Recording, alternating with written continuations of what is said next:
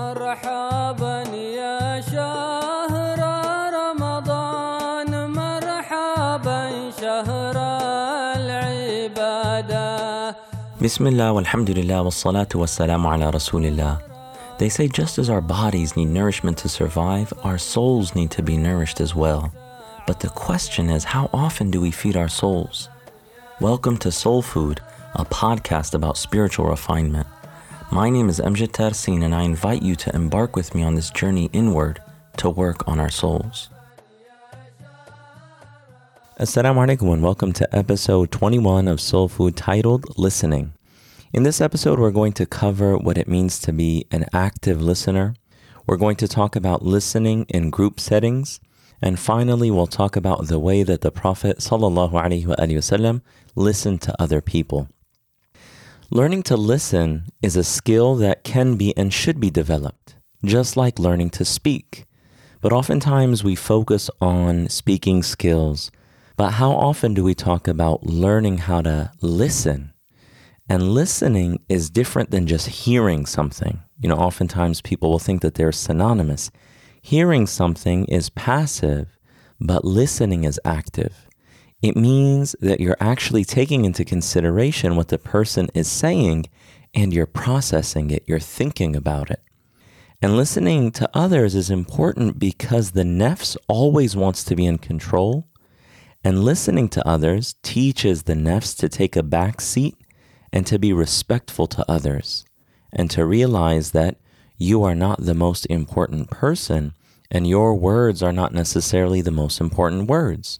So you have to respect others and value them, and you do so by actively listening to them. So Al-Habib Ali bin Hassan Al-Attas, he says in Al-Atiyya Al-Haniyya, the blissful gift, when you are sitting with a group of people, do not take over the discussion. Rather, you should only speak when necessary or when asked to speak or someone is speaking to you. Right? So this is important. These are adab. He's continuing to give us these beautiful manners and etiquettes that really make us more civilized and more civil and people who have more refined hearts and character. So he says, when you're with a group of people, you don't have to take over the discussion. You don't have to be the most important person in the room. And you should only speak when necessary, when there's a benefit in doing that. Or if someone asks you to speak, or someone is speaking to you. When someone is speaking, do not cut off their speech with your own. Do not interrupt them. Rather, be patient until they have completed their speech, then proceed. These pieces of advice, they're so simple, but they are really deep. He tells us that we should always listen to others and not seek to be the center of attention. And really, when people are always worried about being the center of attention, it's actually a form of torture. It's a person always thinking about themselves. What do other people think of me? I have to assert my authority. I have to prove myself. Whereas in reality, it's just easier and better to relax and just be very natural and to still have these adab, but not to really think about all those things and to be plagued by that. And just like silence isn't a bad thing, we talked about that before, that just actually having silence between two people or in a conversation is not a bad thing. Listening also isn't a bad thing. And people who are good listeners are able to benefit themselves and others. So when someone is speaking, do not cut off their speech. And this is easier said than done. Oftentimes, as the other person is talking, you're already forming a response before they've even completed what they want to tell you. And just think about it. How often have you had a conversation where you tell the other person, I know what you're going to say. And then you're actually not correct. And they say, no, that actually wasn't what I was going to say. Because we assume we're already giving a response before the person is done. So not cutting them off, although it isn't easy, this is the adab of Islam.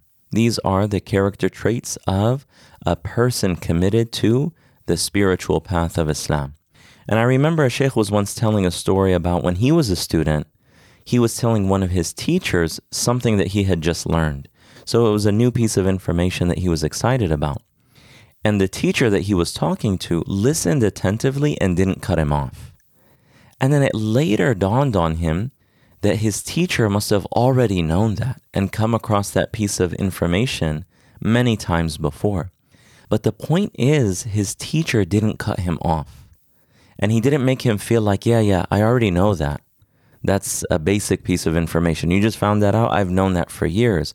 But rather, he let him speak, and the teacher listened attentively. Right? And that actually builds love and respect, and it allows people to grow. That brings us to the next point, listening in group settings. So even though these etiquettes are important in one-on-one conversations, they also help us have a stronger sense of cohesion as a community. So Al-Habib Ali bin Hassan Al-Attas, he says, when there are a group of people in a gathering and one of them is speaking, stay quiet and listen to what he is saying, especially if the space is tight and all sounds are heard, right? Especially if you're in a small room or a small gathering, and if you have a side conversation, other people are going to hear you. So someone might be thinking, well, if I'm not the one getting the entire group's attention, then let me just have a side conversation. I'm not interested in what the person is saying. And if it comes naturally in that setting, like if you're in a large gathering or you're at a wedding and everyone's having side conversations, that's natural, then that's fine. But if it's disruptive, if it's disrespectful, and it really kind of makes that person feel that you're not valuing them, then it's better to listen until there's an opportunity to speak. And the Prophet ﷺ really paying attention to even these details of life, he taught us that when 3 people are together, that 2 of them shouldn't whisper to each other, so that the third person doesn't feel left out or feel maybe they're talking about me. What are they whispering about? Maybe they're talking about me. So these advice and counsel, these might seem simple, but they go a really long way. And the scholars say whoever's character is better, they're more advanced on the spiritual path.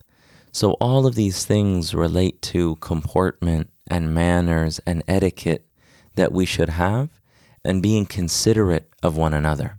So that brings us to the final point, the way that the Prophet ﷺ listened to people. He would always listen to people and make them feel valued. Despite the fact that he ﷺ was always the most important and authoritative person in the conversation. Whenever his wives or his companions or others would speak to him, he would actively listen and give them his attention. And everyone who spoke to him felt like they were the most beloved person to him because of how much care and attention he would give them. And there's a hadith, a really beautiful hadith. It's a long hadith known as Hadith Zara, where Sayyida Aisha radiallahu anha, she narrates a long story to the Prophet sallallahu alaihi wasallam about these different women who then come together, and each woman is talking about her husband.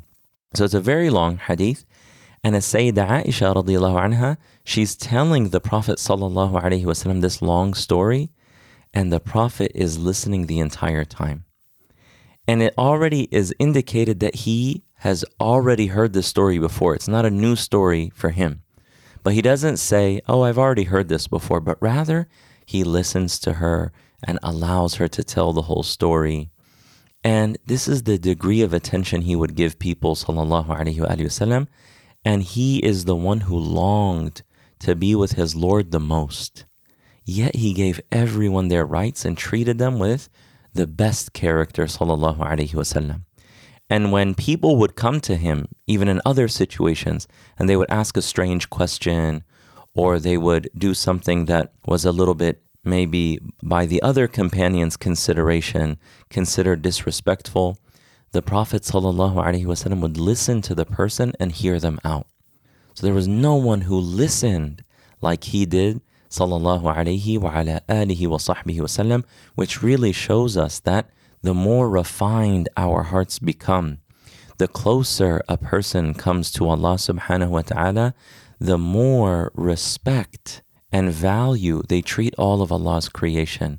and the more they control their own nufus in order to treat others with dignity. So that brings us to the call to action. In the next conversation that you have, make sure that you don't cut off the other person. Make sure that you don't cut them off and that you give more attention to what they're saying. Instead of just formulating a response in your mind before they finish, just take a bit more time to process. And try this out. Do it once, twice, 3 times, and you'll start to realize that you're able to understand the other person more deeply, and it enriches the conversations that you have. We ask Allah subhanahu wa ta'ala that He purify our character with His gentleness and goodness and in comprehensive well-being. And we ask Allah subhanahu wa ta'ala that He allow this month of Ramadan to conclude for all of us in the best of states, inwardly and outwardly, and that He grant us His mercy and He grants us His blessings and forgiveness. إنه أكرم الأكرمين وأرحم الراحمين وصلى الله تعالى على سيدنا محمد وعلى آله وصحبه أجمعين والحمد لله رب العالمين. Thank you for listening to Soul Food. To subscribe to the show, visit soulfood.fm, where you can subscribe on iTunes, SoundCloud, or by email. If you're on iTunes, please also leave us a rating and a review. It helps more people discover the show.